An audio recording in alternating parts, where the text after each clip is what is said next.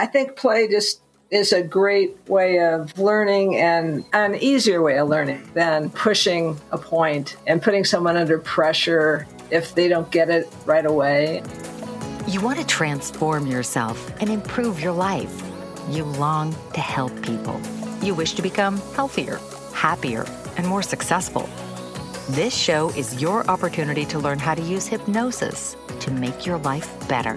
Each week, hypnotist Robbie Spear-Miller interviews people who have already changed their lives in amazing ways with hypnosis.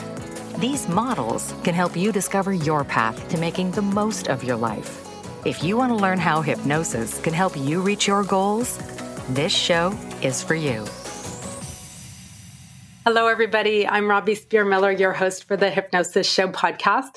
Today, we have a really fun topic, which is how to have fun while you're learning and growing and changing with hypnosis. And I have with me one of my very old, longtime colleagues, Marge Perry. She was actually on the first episode of the podcast.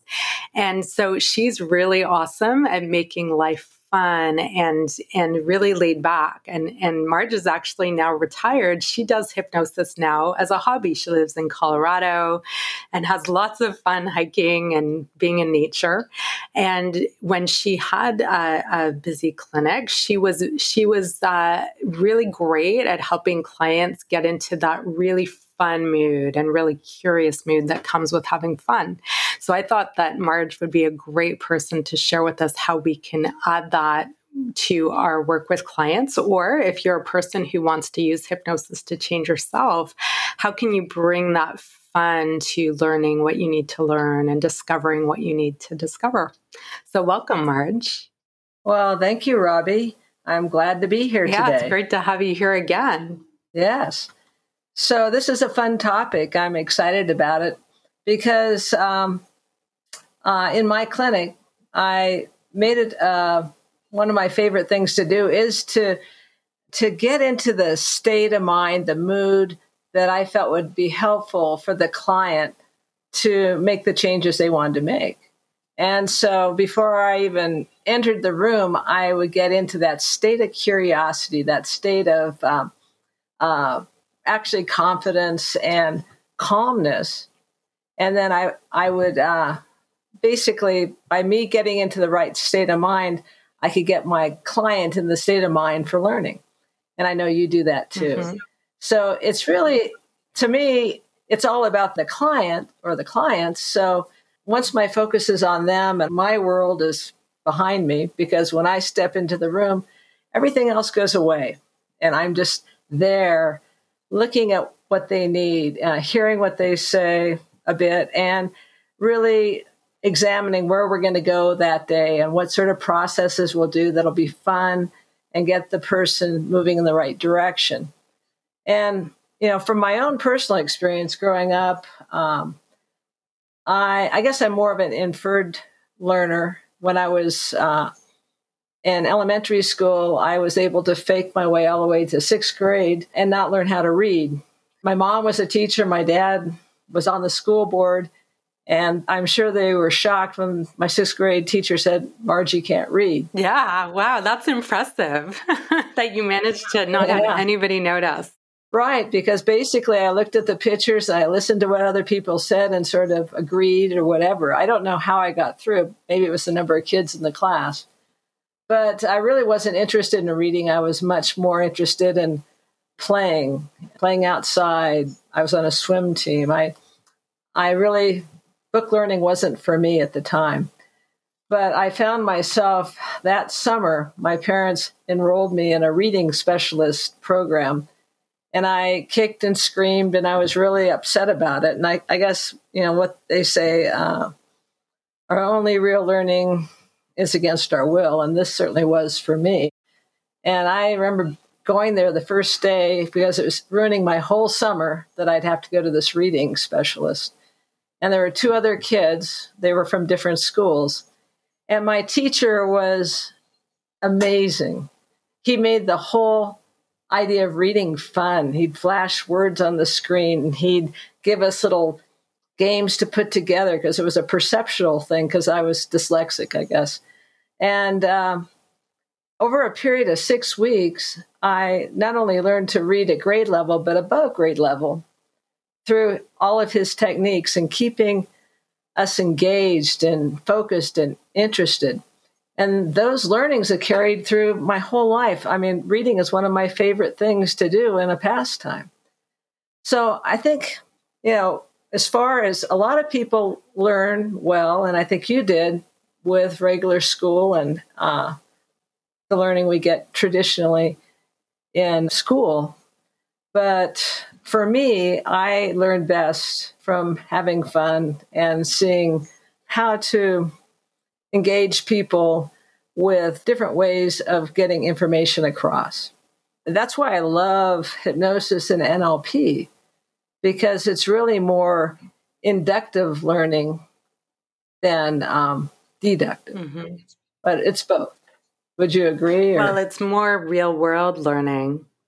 Yeah, and we're engaging all our senses. And, I think even people who are good at academics, if they're given a choice and they're laid back enough to be and curious enough to be open to the choice, I think just about everybody would rather learn while they were having fun if you had a choice. Oh, well, I agree with that. Yes, if you have a choice. But oftentimes we don't get a choice in school. And that's why as we get older, we get to learn all these other things through NLP, hypnosis, and all these other different spokes of the wheel. And so for me, I think that the beauty of NLP and hypnosis and helping people learn more about themselves and getting over blocks in their life is through actually doing it, changing their physiology. And often that happens when you're doing something fun. So getting people up and moving, if someone's in their head throwing a ball at them and having them catch it and throw it back to you, getting them more external. Any of the processes with NLP are really great in getting people into fun and learning, in my way of thinking. I think about, how would you like to learn a strategy about getting over stress? Would you like to go to a lecture and learn it? Or would you like to engage with someone and have you teach them how you go into stress through what you see and hear and feel, and make it a game? So, what happens first? What happens second? And go through the whole process until they're in that state. And I step into that state as well. So I understand it. And then it's a game of, once you know the sequence, teaching them that, and then having them see. The game is, how fast can you catch it? Can you catch it before you hold your breath? And then how do you signal yourself to stop and then focus on what you really want, or whatever that is? So you're teaching them how to interrupt themselves, or how to notice the steps that they go through to create a problem, and then how can they do it differently in a fun way? Yeah, and find out what that pattern is. And the same thing with anchoring. There's just quick little processes, but you're getting people engaged and doing it and seeing that it really works. If they want to be confident and they get into that state of mind and, bring their thumb and finger together or whatever enough times, all they need to do is bring their thumb and finger together and voila, they have that state of mind. So it's playing those games, and there's so many different games you can do. So one of the areas that I've found really super helpful with clients is sometimes clients take themselves super seriously, and they get into judgment of themselves if they're not performing the way they think they should, or changing as fast or as easy as they think they should.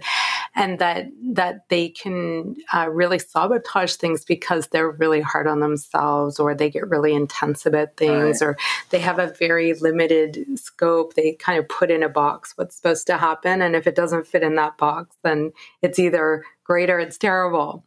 And so I found it really helpful to teach people playfulness around this. And it could happen in all kinds of ways. But if we can give them, like even crack a joke or have them do something different physically with their body, then it can really help to give them perspective on learning. Yeah, I agree, and I think even though you're in a small office, oftentimes, getting people up and moving is really helpful. And also it's important to me when I work with people to be able to laugh at myself so they can laugh at themselves, and telling them stories about how I did something that, was actually now funny to me, but at the time seemed tragic, so that they can see that they actually lived through it. Right. So we're giving them other people's experiences and stories about other people. So they see like, hey, life doesn't have to be the way that I thought it had to be. Exactly. And, and again, back to getting up and moving, like with a weight client, if they haven't exercised all week, getting them up and, having them follow you out the door and they're walking. And maybe you play games as you go, and you go fast, you go slow. Sometimes I'll walk along, and if it's a street with not much traffic, I'll have them walk the yellow line. And then I'll say, okay, now pretend like this is 20 feet higher, and are you going to walk across it? And they'll say, oh, no, or whatever. And then I'll say, it's sort of interesting perceptions. You had this perception. It was so hard to walk. And actually, it was just simply walking out the door, giving them information as we walk and being playful along the way and asking them questions and getting them into being playful.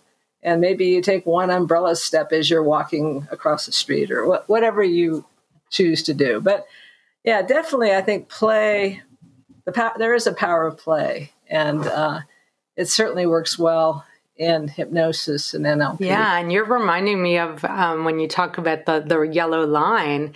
As a kid, I remember playing the game of where you didn't want to step on the crack in the sidewalk. Remember that game? Break your mother's back. Yeah. And it almost that remembering that experience from being a kid makes you feel more kid-like and playful. So helping people access that, innocent eye, the childlike experience can be really helpful too. Right. And then coming back, they've learned that, hey, this is no big deal and I can do this.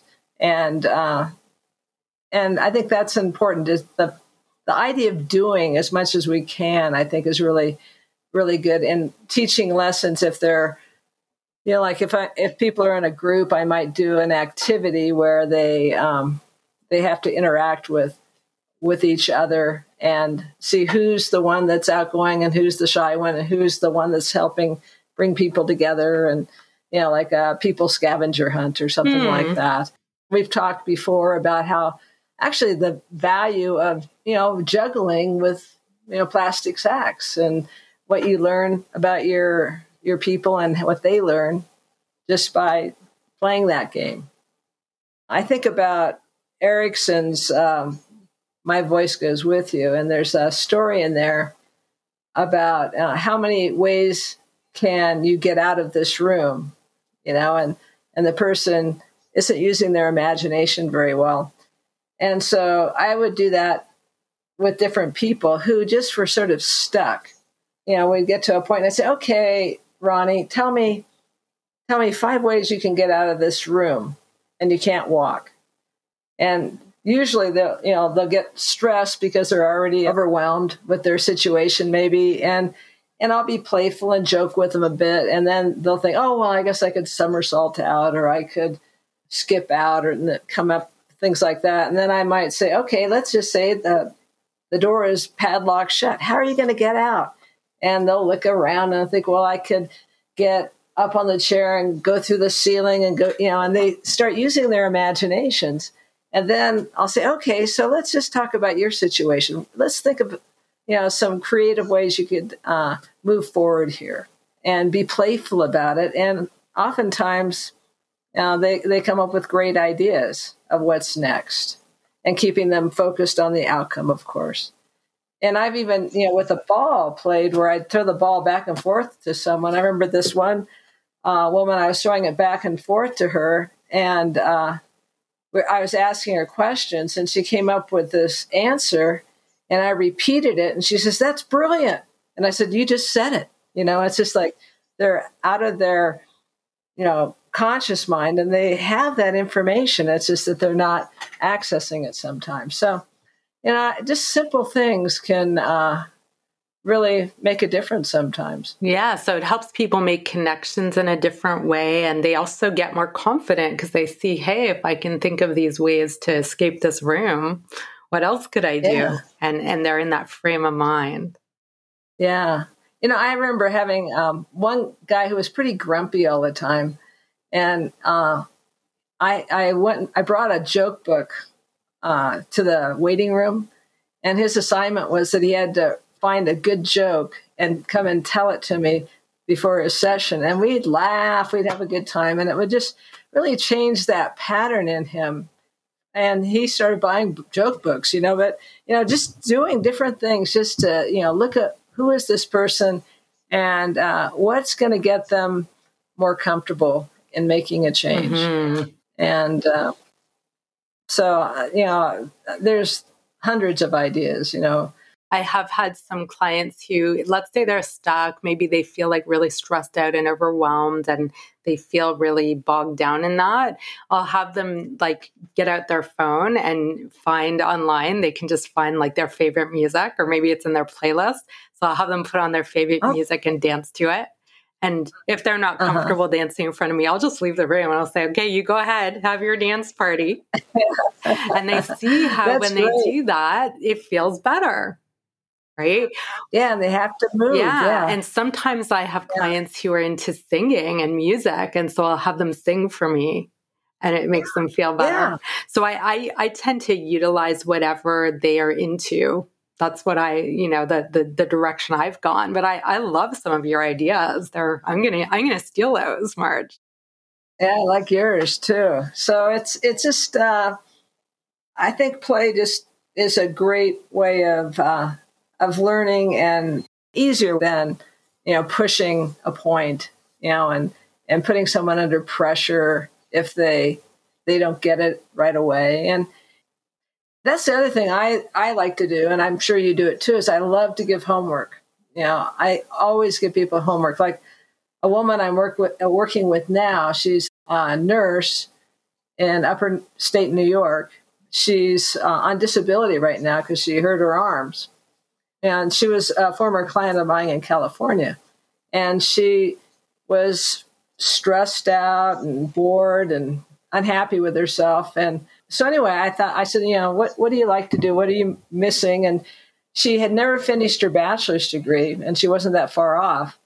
And so I challenged her to start working on her bachelor's degree. And she just got it a week ago. And it was only a matter of 6 weeks or something, but she had the time. And then I talked to her about, well, what other things do you like? And she says, I like fiber arts. And I said, okay, this week I want you, I know you've hurt your arm, so, talk to your physical therapist or your doctor, but can you go ahead and do some knitting? And so she started doing it. And over the period of a week, she was able to make this cool hat. And she got really excited about that. And it actually helped her with her arms. So, it's just giving people homework assignments, moving them towards what they really want that they've stopped doing is powerful, I think. And just reminding people of, the extraordinary people they are and all the cool things they already know or that they can integrate into the next stage of their life. Yeah. Yeah. Well, my very first NLP teachers, their names were Janet and Jonathan Kramer, and they used to call it home play, not homework. Oh, good idea. I like it. But it is fun, and it's also giving them accountability that they're going to bring it back and show it to you or whatever that is. And, helping them move in that direction. Actually, in any program they have I think it's good to have some home play. Yeah, for sure. And so sometimes we're drawing on what they're already interested in. And sometimes we need to give them an experience where they realize, hey, I can have fun. Or like the guy who was all grumpy, all of a sudden he was like, hey, I love reading jokes. And it feels good to laugh. And so there's a lot of discovery of like what mood feels good and that they can actually get into that mood. Right, exactly. Another really fun thing I find to do is to get people to remember like maybe a movie they really love. Oh, or a TV show they really love. And when they tell you about it or what they love about it, they get in the mood they're in when they're watching it. Oh, yeah. Yeah, that's good. That's good. Yeah, and also just the art of modeling, or the importance of modeling people that already have that skill, is playful in itself, you know? And I remember, I don't know if I told you this, I had a woman who I worked with years ago, and she always reminded me of someone, but I couldn't put my finger on it. And she was actually a school nurse, and she sat and stood so erect, and she was slender, and she had these different mannerisms, and even her voice was distinct. And then I watched a movie, I think it was Desk Set with Katharine Hepburn, and I went back the next Monday and I said, Pat, you remind me of Katharine Hepburn. And she goes, she's my hero, or something like that. And she had the mannerisms, her voice. And, it's funny how we model even subconsciously, but how modeling people that already have a skill helps a lot in moving in the direction of your dreams, because you start doing things that you wouldn't do normally. You're getting yourself out of your regular patterns. I think there's so many great ideas here. So whether you're brand new to hypnosis and you want to change yourself, start with getting into a really fun, curious mood. And that will help you learn whatever you want to learn next. And just that is hypnotic. And if you are a hypnotist, there's some great ideas here for you. And if you want to learn more about how hypnosis training can help you, go to hypnosistrainingcanada.com. We have lots of free resources there, and you can also set up a time for a free consultation to see if this training is a good fit for you.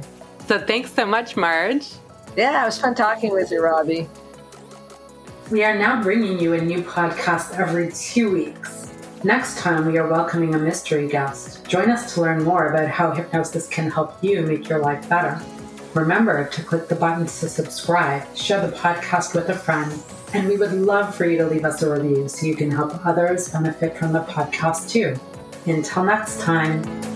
You've been listening to The Hypnosis Show with Robbie Spear Miller. Tune in next time to learn more about how you can change your life with hypnosis. And if you are interested in learning more about training opportunities, go to hypnosistrainingcanada.com and schedule a free consultation.